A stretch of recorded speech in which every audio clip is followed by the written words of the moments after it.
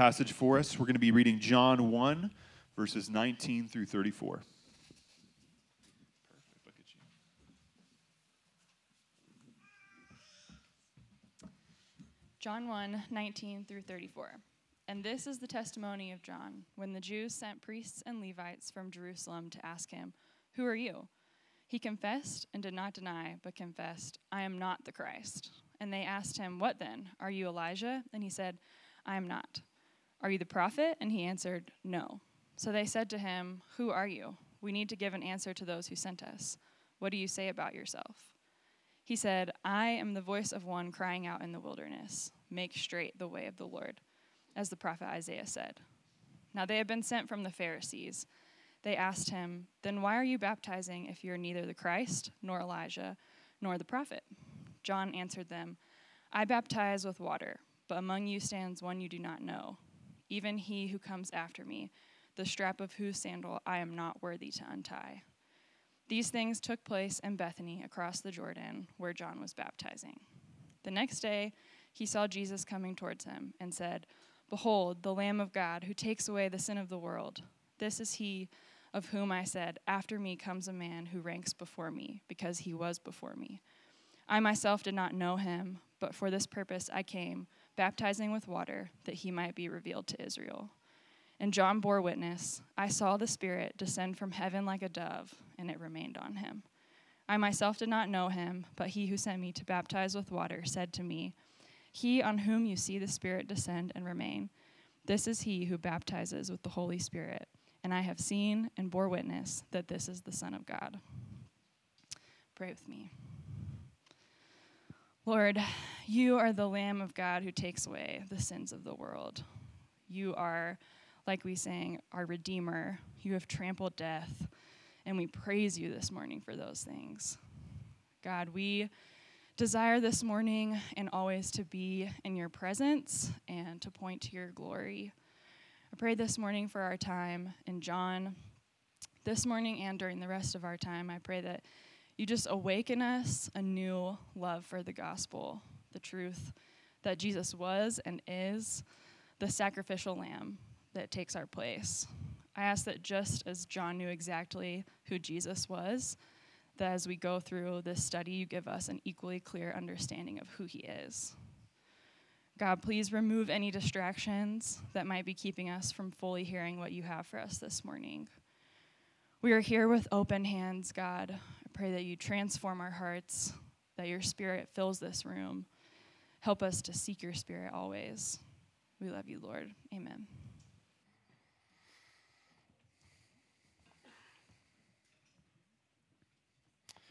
Amen.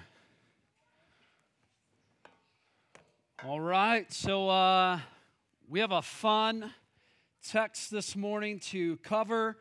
Hopefully, if you're not already tuned in to John 1, 19 through 34, that's where we're going to be camped at this morning. I encourage you, open your Bible and follow along with me as we look at this very, very important text. We're in our second week here in the book of John. Last week was what we called the prologue, and this is where John, the author of the Gospel of John, really introduced. Here's the trailer. Here's everything we're going to cover over the course of this book, and then and as way of introduction, and then today we're really getting into the meat of the text, and we're beginning this journey. And I would just encourage you, if you haven't already, grab one of these journals on the Gospel of John. Take notes. I met with someone last week, and I just told them the very process that is outlined here. Read, examine, apply, do.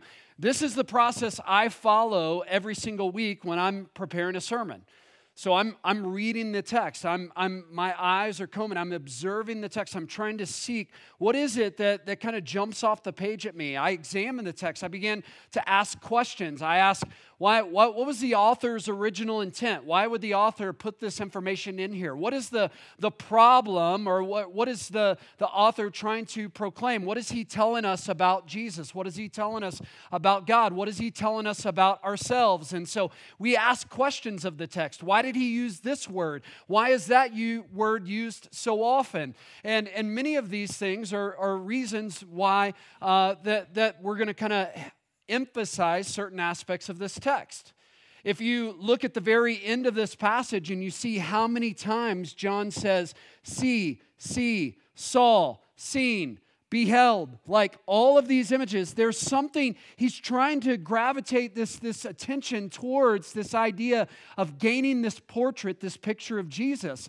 And that really jumped off to the page to me this week. And so that's what I want to help us do. I think that's one of the aims that I really want to help accomplish this morning. And then we're asking the question, apply. How does this apply? And I hope you know, like, I never get up here and just like go through the motions. Every week I'm asking the Lord to really help apply this to my heart. Flood my heart with this truth. What is it in this word that challenges and transforms my life? I don't want to read just for information, but transformation, right? And so if I were to ask you, what's the last text, what's the last biblical passage or verses that you've read that have changed the way that you live? And I hope that you can account for something that maybe you've read this past week, this past few days, that there's some sort of transformation. We're not reading just to know the words on these pages, but to know the Jesus of the Bible and ask Him to transform and change us. And then do. What am I asking the Lord to do in me, but what am I going to go and do in light of this? And that's what I just encourage you and what's outlined in this journal, and just encouraging you guys to read through, process through, walk through each and every week. And what I would tell you as I did that this week and as I walk through this text, what I believe the author's intention is in writing this passage is when someone beholds Jesus, encounters Jesus, meets Jesus, follows Jesus, their life has changed forever. Forever. And if we were to jump in, we're going to see that this guy, John the Baptist, not John the author of this gospel. It's kind of confusing, right? 2 Johns right out of the gate. I'll explain. But this is John the Baptist writing and giving us a portrait and picture of, like, this is who Jesus is. And he gives us some very in-depth information, like some theology that we need to really grasp and understand if we're going to know this character about Jesus. It's important that we don't just have the name, but we actually know the person, Jesus. You've heard me describe, like, if you were like, well, who'd you go home with last night? And I'm like, well, I went home with a girl named Amber. It's going to be important that we make sure it's really Amber, right? Okay. Ladies, is that right? Right, okay. You're with me. There's a lot of people who use the name of Jesus, but don't have the accurate picture, portrait, the actual person that's described in the Bible. This is who Jesus is. We need to know who Jesus is. John the Baptist met him. John the Baptist is going to unfold him. John the Baptist is going to help us experience. When you meet Jesus, it changes your life. Have you ever met someone and it changed your life forever? Yeah, Jesus, hopefully that's the story. All right, you get it. You took away my illustration, all right? We're getting there. We're getting there. That's good. I think back over the course of my life, and I think of opportunities I've had to sit across the table from people. I think about when I first became a follower of Jesus, and one of the first instrumental people in my life was my college pastor. His name's Bill Clemenson, and Bill, he invested in my life. He was always asking me, hey, what's the Lord teaching you? And I'm like, he's supposed to be teaching me something? It was just a journey. He began to walk with me, a process. He was one of the first people who I shared with that I felt called to ministry, and he navigated that process with me and invested in my life. My life is forever changed because of him. I think of people like Bill Wellens and Steve Snyder, who invested in me when I was going through Fellowship Associates, and as older men who began to just pour into my life over the course of a year and just invest in who I am and helping me have self-awareness and in leadership. They just began investing and pouring into my life. I think about people like Todd Moore and Jeff Vanderstelt, who really began to teach me and sit across the table and help me understand what it means to participate in the everyday mission of God. And that was fascinating, that it wasn't something, mission wasn't just something I plan or schedule on the calendar, that every day God has a mission for me. And to have my eyes open and ready and looking for opportunities. And I think about even today, guys like Robert Marshall, who we had teach in our Ecclesiastes series, somebody who sits across the table, invests in these men, these people, these guys that God has brought and gifted me with. They've been a blessing. They've changed me. They've transformed me because of their words, because of their investment, because of their time. But as the cat's already out of the bag, right? No one has the type of impact that Jesus has in the life of a person. Jesus meets people and their lives are transformed. John the Baptist met Jesus and his life was transformed. And what's fascinating is John the Baptist met Jesus in the womb. All right? Now, side note, there's a lot going on talking about like what does in the womb matter. I'm telling you, John the Baptist met Jesus in the womb and it mattered. It was significant. I'm just going to say that. We'll keep going. But here's what I would say. This is the testimony of John. That's how this starts out. This is the testimony of John. What John, the gospel writer, is saying is this is the testimony of John the Baptist. Two different people. This is the testimony. This is the witness. This is the words. This is how we know Jesus is who he says he is, because John the Baptist met him and John the Baptist's life was transformed by him. And because of that, we can trust his testimony. And because of that, I want to proclaim and tell you his story so that you can have and be moved to that place of faith. And that's what testimonies are. They're meant to stir us to belief and faith. And so that we would believe. And that's actually John, the writer of this gospel, that's his intention. It said in John 20:31, I've written these things to you so that you may believe, and that by believing you may have life in his name. That's why he's written this book. And so we have a testimony of John the Baptist. And you're like, why John the Baptist? Well, because he was the baptizer, all right? This is the first time that word's ever been used.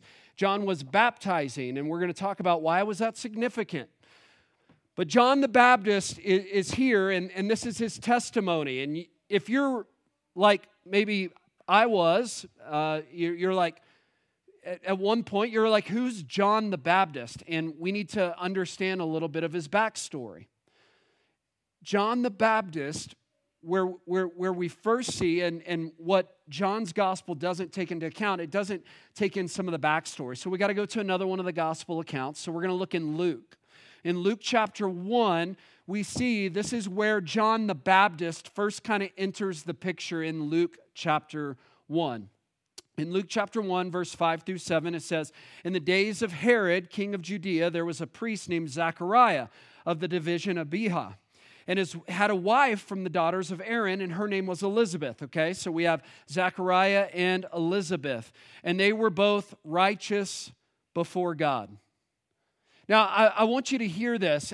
I think this text is important, particularly on a day like Mother's Day, because I want you to hear their story in the life of Zechariah and Elizabeth.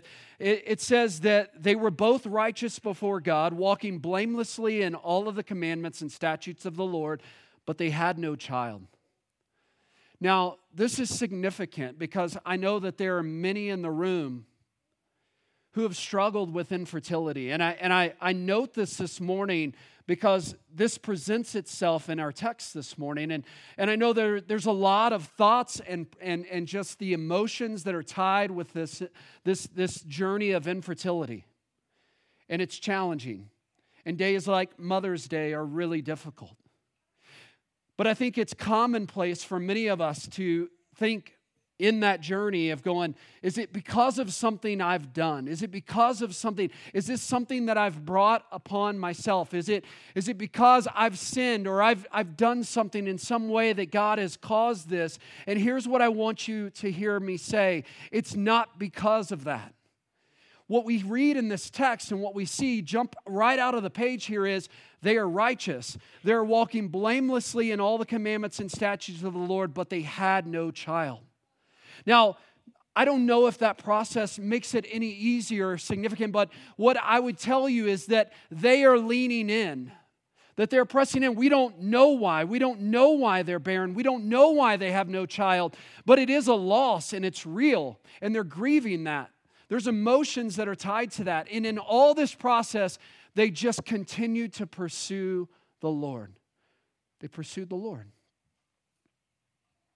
In verse 11, it says, "And there appeared to him an angel of the Lord standing on the right side." And this is Zechariah. "And Zechariah was troubled when he saw him, and fear fell upon him. But the angel said to him, 'Do not be afraid, Zechariah, for your prayer has been heard.'" And I think that's comfort to all of us, that God hears our prayers. "Do not be afraid, for your prayer has been heard. Your wife Elizabeth will bear a son, and you shall call his name John. And you will have joy and gladness, and many will rejoice at his birth, because he will be great before the Lord. And he must not drink wine or strong drink, and he will be filled with the Holy Spirit, even from his mother's womb." Significant. "And he will turn away many of the children of Israel to the Lord their God, and he will go before him in the spirit and power of Elijah." Which is why the Pharisees are going to come to John the Baptist in our text, and they're going to be like, "Are you Elijah?" The reason why is because he has the power of Elijah. He has the power in the way he's proclaiming, and the message is going forth. And it says, "He'll go before him in the spirit and power of Elijah to turn the hearts of fathers to the children and the disobedient to the wisdom of the just." Look at this task. What an amazing role and responsibility. To make ready for the Lord a people prepared. I love that. I'm like, if there's anything that I want my life to be about, if there's anything that I'm given a role and task to do in this world, it's to make ready for the Lord a people prepared. What a great testimony. What an amazing calling upon his life. And if you keep reading in the Gospel of Luke, you'll see at the same time, Mary and Joseph are going to be found with child. And you're going to hear that process. And we read all the way down in Luke 1:39, it talks about Mary meeting Elizabeth, and it says the baby leaped in her womb. And so, they're standing there both with pregnant bellies, and it's like John the Baptist and Jesus are meeting for the first time. This is crazy. Just to imagine, to picture. To think about the journey that both of these men are going to, like, they're about to come onto the scene. They're going to break into the world, and the journey that's going to take place in their life. It's just crazy to think about. But you think about this role, this responsibility, and it's going to change the trajectory of John's life forever. Now, I get that, like, I'm doing something today that probably out of the gates, you're going to go like, "Man, that's really setting the bar really high." Here's what I'm saying. And I think you got to be careful when you're preaching a text, because a lot of times we model people like, "Hey, look at David. David threw a stone and killed a giant. You should be like David and like knock down your giants, all right? And go get them." And it's like really inspirational, and you feel fired up, and then you go face your giant and you get slayed. And you're like, "What in the world?" My pastor tried to encourage me to like go slay giants with stones, and it's like, well, did you do it? Like, was the Lord with you? Because the Lord was with David, so maybe he wasn't with you, and that's why okay? You get it? Now, here's the thing. What I'm telling you is I'm setting the bar high. I get it. John the Baptist, right? And I'm going, hey, let's all be like John the Baptist. And I think he's a great target. I think he's a great person to like aspire to be. I think when you look at like someone who's been a true disciple and follower of Jesus, he's someone we should model our lives after. I think we need to be careful, though, to read into the story and go like, in what power, in what name, and how did John the Baptist accomplish and walk out faithfully what the Lord called him to do? But I think there's some things that we are to follow. And I think when we ask ourselves, what does it look like to be a disciple of Jesus? I think John the Baptist really Tells us, hey, here's what it looks like to be a disciple of Jesus. Here's what it looks like as someone who's met Jesus, who beheld Jesus, who has seen Jesus, and is now living for Jesus. This is what it looks like. And I think it would be worthwhile to kind of assess or evaluate, what would it look like for us to live in that way? What would it look like for us to give our lives to prepare the way for the Lord, to prepare a people for the Lord? So we're going to look at this John the Baptist character. Here's what I would start with. Let's talk about the man, all right? The man. Now, I don't mean this like ladies like, oh, come on, man. Justin, he's just talking to the men. No, I'm just talking about the person. I'm not talking about gender here. I'm talking about the personhood, the character of John the Baptist, the man John the Baptist. Who is he? What's he like? And I would tell you out of the gates, number one, he's a Spirit-filled man. It tells us in Luke that we just read that he was filled with the Holy Spirit from birth. Now, when we look at all that John the Baptist accomplished, and we're like, man, he's an amazing person, and we hold him up like he accomplished nothing apart from the Spirit of God. And I hope what you're going to see is like when we look at Jesus and we go, Jesus didn't accomplish anything that he accomplished apart from the Spirit of God. Which should tell us that if we're going to accomplish anything in this world, nothing is going to be accomplished apart from the Spirit of God. We must be filled with the Spirit. That's important. John the Baptist is a Spirit-filled man. He's also a bold man. John the Baptist is a bold man. If you go over in your Bible, turn with me to Luke chapter 7. Flip over there.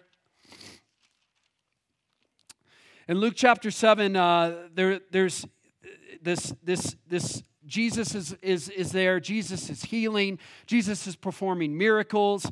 And we see that messengers are sent again to figure out who this John the Baptist character is. Now, what we're going to get to is a point where Jesus looks to these people and says, hey, I want to tell you, this John the Baptist guy, among those born of women, none is greater than him.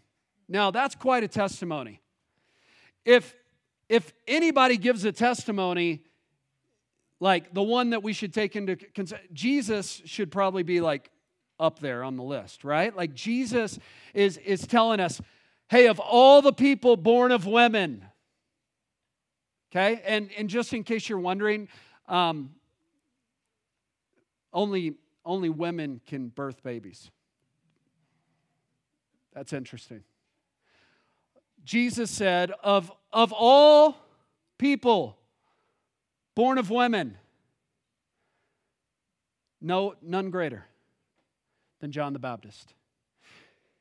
Now, if we look back in Luke chapter 7, verse 24, it says, when John's messengers had gone, Jesus began to speak to the crowds, and he said, what did you go out into the wilderness to see? So here's what I want you to hear. John the Baptist is out preaching. Now, he didn't go into like the town square where all the people are. He's out in the wilderness, okay?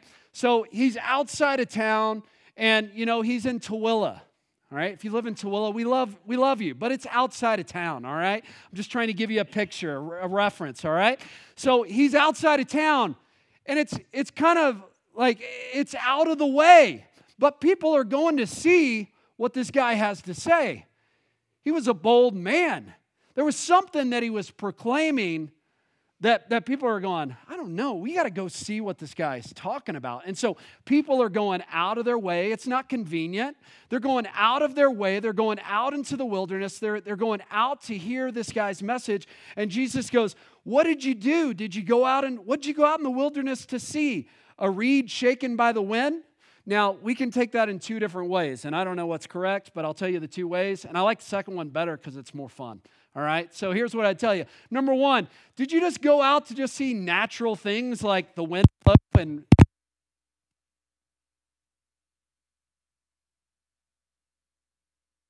Now, I would tell you,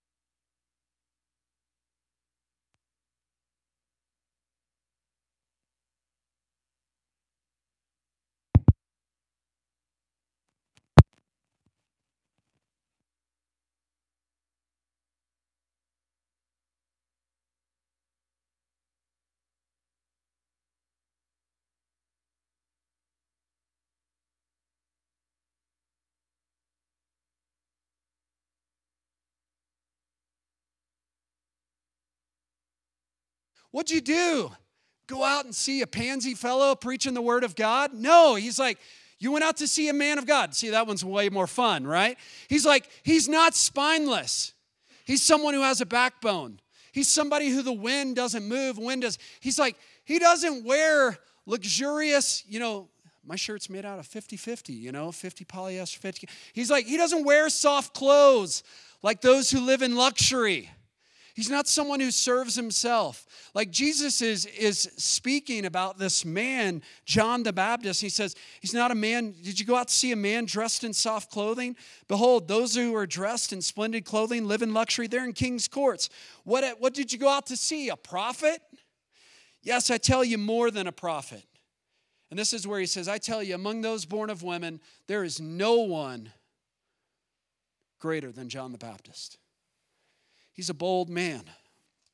He's a bold man. He's proclaiming this news. I believe the world is still looking for people like this, by the way. People who will testify, people who will preach the truth, people who will stand up for things in culture that's not popular, that the majority of folks are not joining. And you're like, well, hey, maybe that's not loving. And I'm like, the most loving thing we can do is tell people the truth in love. As Jesus preached and Jesus came, it says he preached in both grace and truth. We need to model that. The third thing is he's a dependent man. This man, John the Baptist, he's a dependent man. In verse 19 in John 1, where we're actually getting into the text now, he says, and this is the testimony of John when the Jews sent priests and Levites from Jerusalem to ask him, who are you? Now, John has become very popular at this point in time, okay? John the Baptist, like if we want to use common terminology, he's gone viral, okay? So his reel has gotten out onto Instagram and like it's blown up. Like people are wanting to follow his message. They're going, who is this guy? This bold man, this person, like he's speaking, with the truth, this spirit-filled man. I want to see who this guy is. And so they send a committee. The Pharisees send a committee. They send a group of people, hey, go out and find out who this guy is. And so they come to him and they ask, who are you? His answer, I'm not the Christ. And I find it super interesting because it's in many ways, they didn't come like, hey, are you the Christ? No, they just said, who are you? And he's like, I'm not the Christ. This is someone who I believe is very dependent. He's dependent. And what I mean by that is how often you and I, we may not come and say, I'm the Christ, but we live in such a way, or we participate in such a way, or we have standards upon our lives where we try to be the Christ. I want you to practice something with me today, okay? I'm going to ask a question here in just a second, and your response verbally back to me out loud is, I'm not the Christ, okay? You ready? Who are you? Oh man, that's freeing, right? Doesn't that feel good? Aren't you glad that you don't have to be the Christ? Hey, who are you? We're getting good at this. I hope that we're able to walk out these doors today and we're truly able to believe that about ourselves. Because Monday morning's coming, and tomorrow morning, I know I do, and I know this stuck out to me. When I read these words, I am not the Christ, I can't tell you how often I, as a pastor, as a shepherd, I try to be the Christ. I try to be the Christ in your life. I try to be your place of security, your place of answer, your place of discipleship, your place of hope, your place of... I just wanted, if I can just fix it, if I can step in, if I can engage, if I can be involved enough, then you'll truly be healed. Then you'll truly be set free. And man, if I can take a breath and just say, I'm not the Christ. Say, who are you? Okay, hey, I want you to look at the person sitting next to you. You may have to yell it down the row if you're not anywhere close. And just tell the person next to you, because sometimes they think you're the Christ. they have expectations of you. They think you're the Christ. And so I need you to look at them and just go, hey, I want you to know I'm not the Christ. Go ahead. All right? And then you got to say it back to them. I'm not the Christ. We're getting really good at this.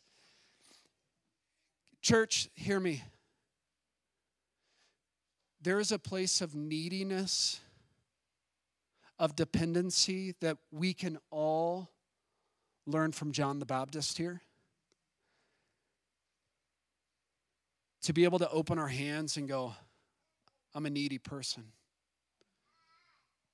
I don't have all the answers. I was talking to a pastor this last week, and he said, there's so many times I just get overwhelmed. I'm inundated with questions. I feel like I'm just inadequate. What do I do? And praise God that he had me in this text, because I had a great answer. And I said, I think we just have to constantly be reminded that we're not the Christ.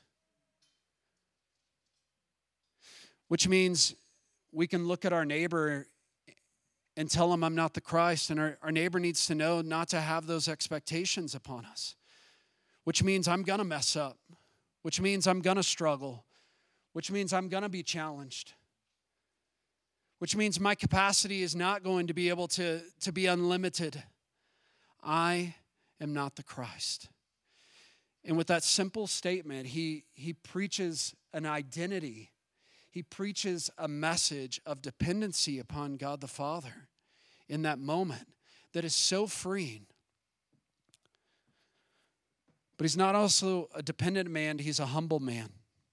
You're going to see his humility jump out of the page right here in verse 27, because they continue to ask the question, who are you? Who are you? Who are you?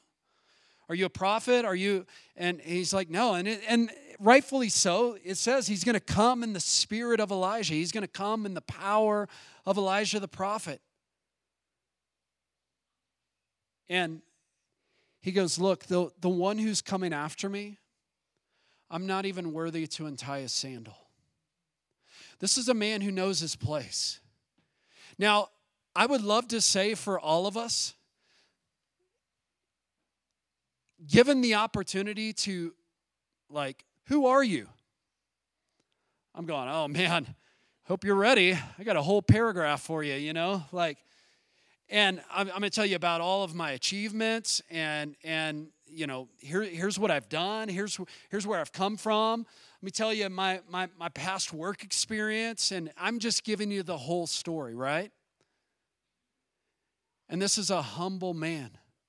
Someone, given the opportunity, given the platform, most of us would not step back into the shadow and point to Jesus the way that this man did.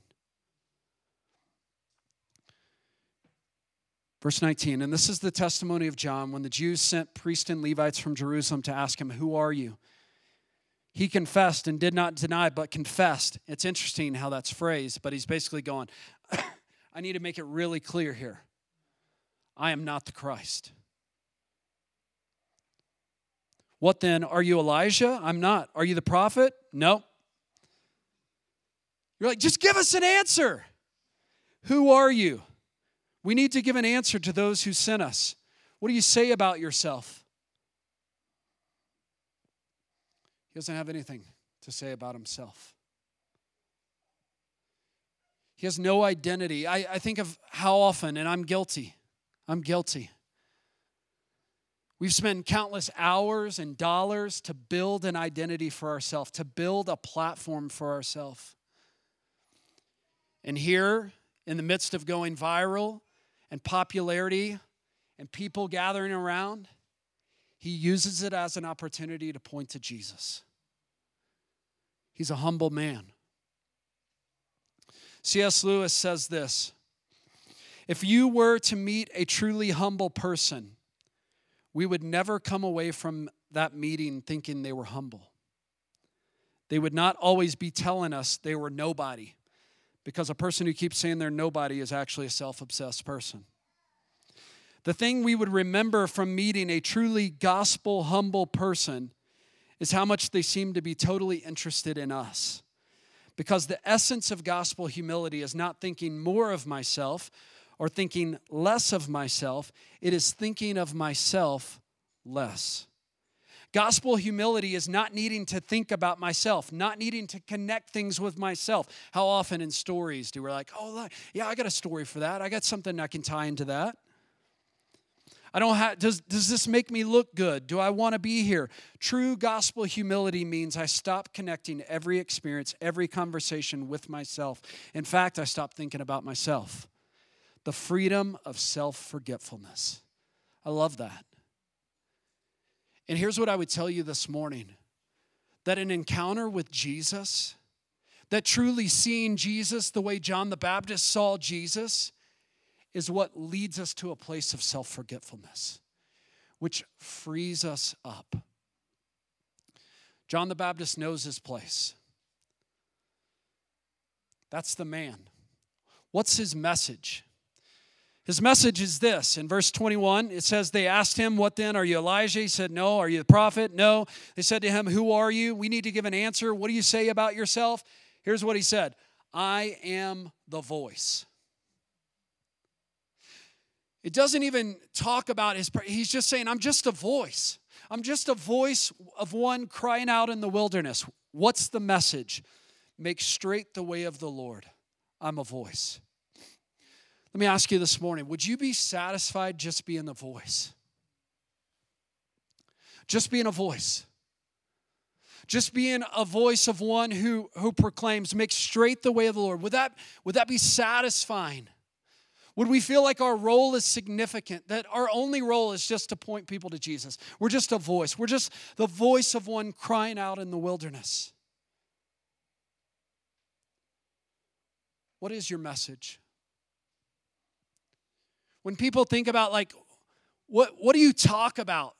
What is it that consumes you? I think about my life, and you've experienced this. You're like, that dude loves CrossFit, all right? That guy loves CrossFit. He loves his kids. He talks about his kids. Talks about his family. He loves his church. He talks about his church. And these are all good things. And you should love those things. But I'm just wondering, what does it look like for our conversation, our gospel, our language, what we speak to be consumed with the good news of Jesus? When I think about someone who modeled this in our family's life, it was this man right here. This is Amber's grandfather. When you look at this guy, Amber keeps this guy in her Bible. This is a man, when we think about his testimony, he's a voice. This is a picture of him at a wedding, and this is a picture, like, this picture could be taken from any wedding because he did the same thing at every wedding.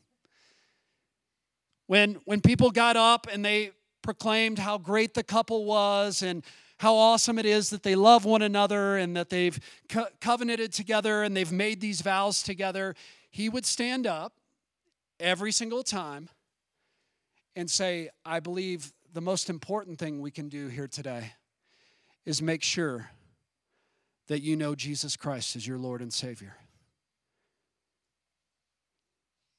He prepared people for the way of the Lord. He got up and he testified over and over and over again, do you know Jesus Christ? He had a message. He exuded this message. He lived this message.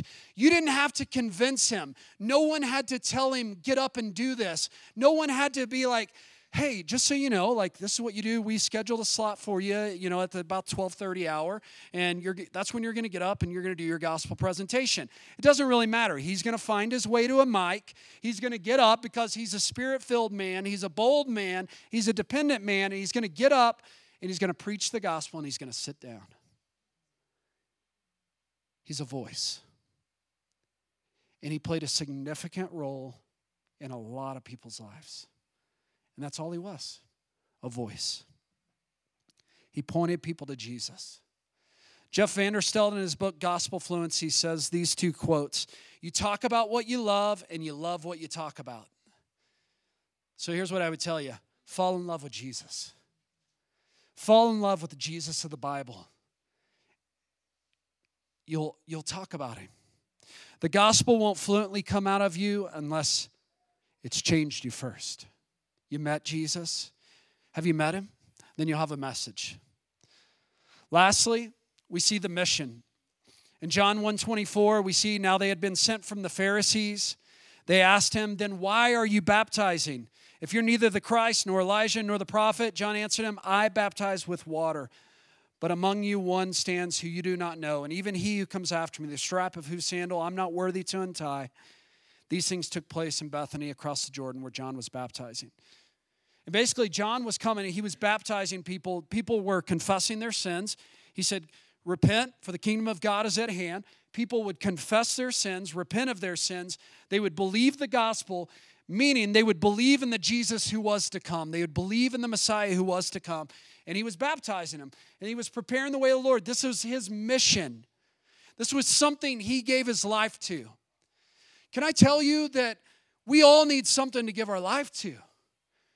We need to be captivated by Jesus in a way that he absolutely just fills the horizon and go, there is nothing more significant than giving my life solely, completely, wholly to Jesus. That we would surrender every aspect. When I was 18 years old and I met Jesus, the best, the most significant change immediately that happened in my life, it gave me purpose. It filled every single day with significance because I had a mission. I believe everybody is looking for a mission. Everybody's looking for something to give their lives to. And a person without a mission, a man without a mission is a dangerous, foolish man.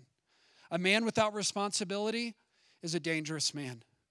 We need responsibility. We're all looking for a kingdom to fight for, someone to slay. And here's the deal. God has invited us into the biggest, best mission we could ever be invited into.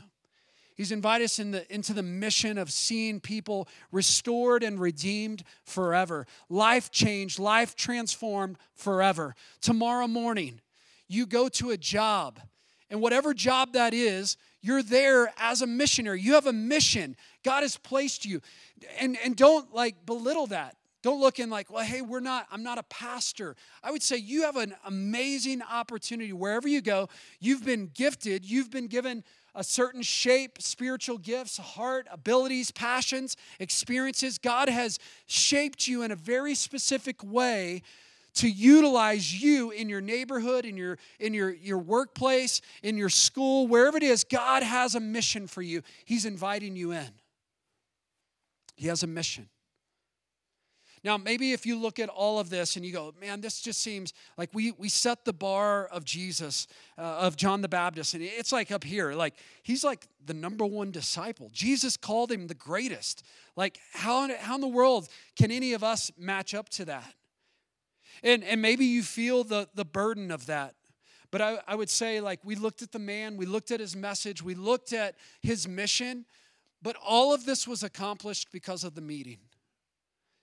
His meeting with Jesus is what compelled him, is what gave him the capacity, which is what filled him to be able to live out this way. None of us can accomplish this out of the flesh. It says in verse 29, the next day he saw Jesus coming toward him. And so here, John the Baptist is testifying, hey, this guy Jesus, this is who I'm proclaiming. This is who I'm sharing. This is what my mission is. I'm just pointing people to him. And look, here he comes. And behold, take hold, open your eyes, look and see the Lamb of God. Now, I'll tell you in a very candid way, what we get excited about, okay? So we follow this YouTube sensation called Buttery Bros. I talk about CrossFit, all right? The Buttery Bros are ridiculous fools. They actually live here in Salt Lake City.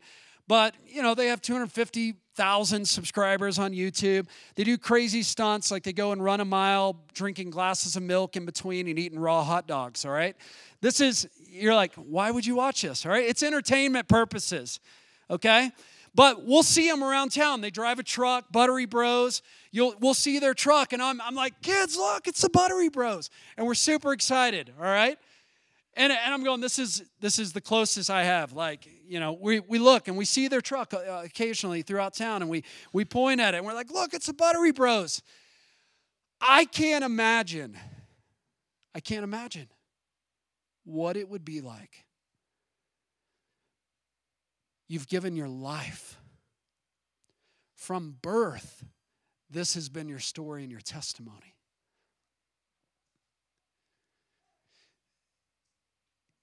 This story, he's about to account for the baptism of Jesus. And he's like, I didn't know him. But I met him, and the way he was revealed to me was through this baptism. But I want you guys to know, look, behold, the Lamb of God who comes to take away sins. That's significant. This Lamb of God is, as people who had celebrated Passover year after year after year, this idea of the Lamb of God would be significant.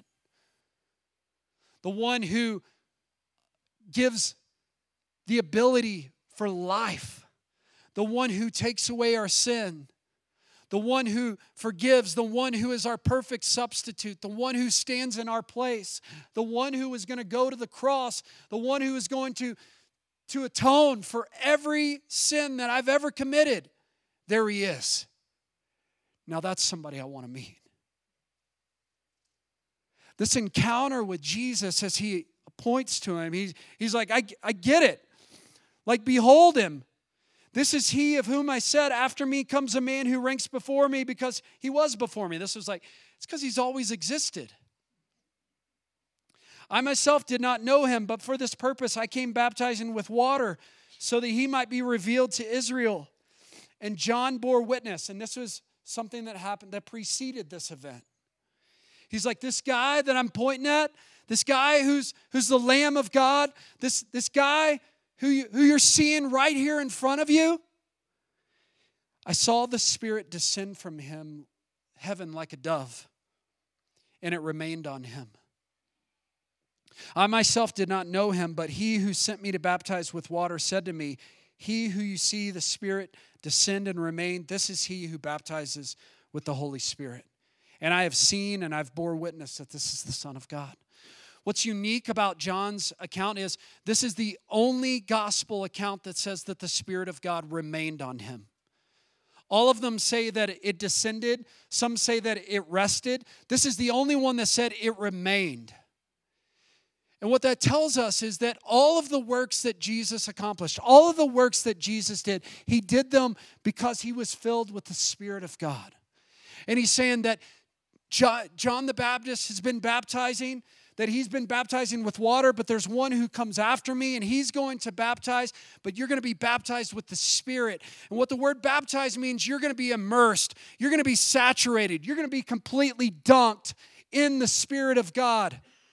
And this is amazing news, because when we think about God, we want this. We need this. We want to see some of these things. We want to experience this in our life. It's like you can't do it apart from the Spirit. Everything that Jesus did, he did because he was completely filled with the Spirit. And he said, he's coming to baptize you. And I'm just going, man, if we were to experience that, if we were to truly know that, and if we were to see, if you look in verse 29 through 34, look at how many times it talks about see, saw, seen. This is someone who's been captivated. That's what we need. We need that type of picture of Jesus. 2 Corinthians chapter 3, verse 18, it says, and we all, with unveiled face, we behold the glory of the Lord. And in doing so, we're being transformed. We're being changed. Our lives are being altered into the same image, from one degree of glory to another. For this comes from the Lord, who is the Spirit.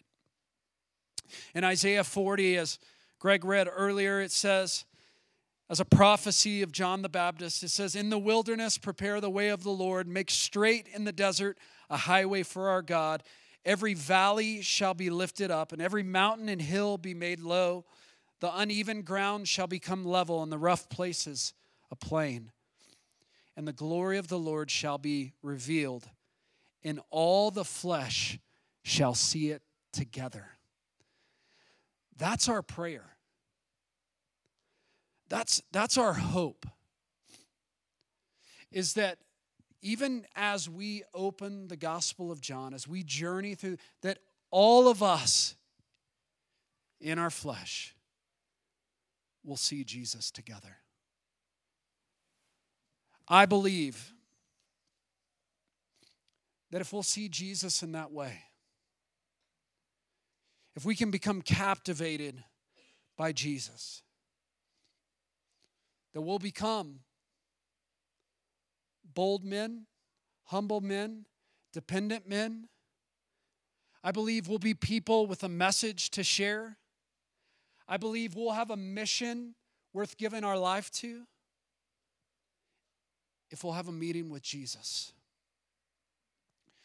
We can never live this way apart from the Spirit of God. There's a moment where we come and we just say, I'm nothing. I must decrease. He must increase. I have a message to declare. I have a mission to live for. I want to encounter Jesus. I want to behold Jesus. I want to give my life to Jesus. Now, I would tell you there's an initial meeting that happens in the life of people where they meet Jesus for the first time.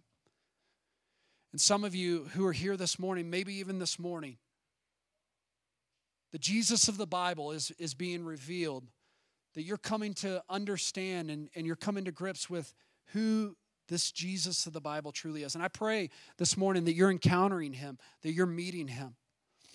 If we can help in a way to introduce you to him, it would be our greatest joy. But even some of us here today, we read in that passage, 2 Corinthians 3:18, that we are being transformed degree by degree. It's not a one-time meeting and it's over. We got to constantly become captivated with Jesus. We need to constantly fix our eyes on Jesus. We need to constantly behold Jesus. We need to constantly see Jesus and allow Jesus to transform us. Allow Jesus to make us into the man or woman of God he desires to make us, to give us a message to proclaim, to give us a mission to live for. I pray that we'll meet Jesus that way this morning. Let's pray together. Lord, I pray as our worship team comes forward that in the next few moments, as we worship, as we sing, as we declare these truths, that it would be more than just words on a screen, but it would be a way of painting a picture of Jesus, that we could accurately see you, that we could behold you, that all of us as flesh would see Jesus. Lord, we want to meet you. We came here today. We gathered here today because we want to meet you. We want to experience you. We want to see you. So, Father, help our eyes to be open. Help us to truly see who you are so it would completely reorient who we are and what we give our lives to. We pray in the name of Jesus. Amen. Amen. Let's go ahead and stand to our feet.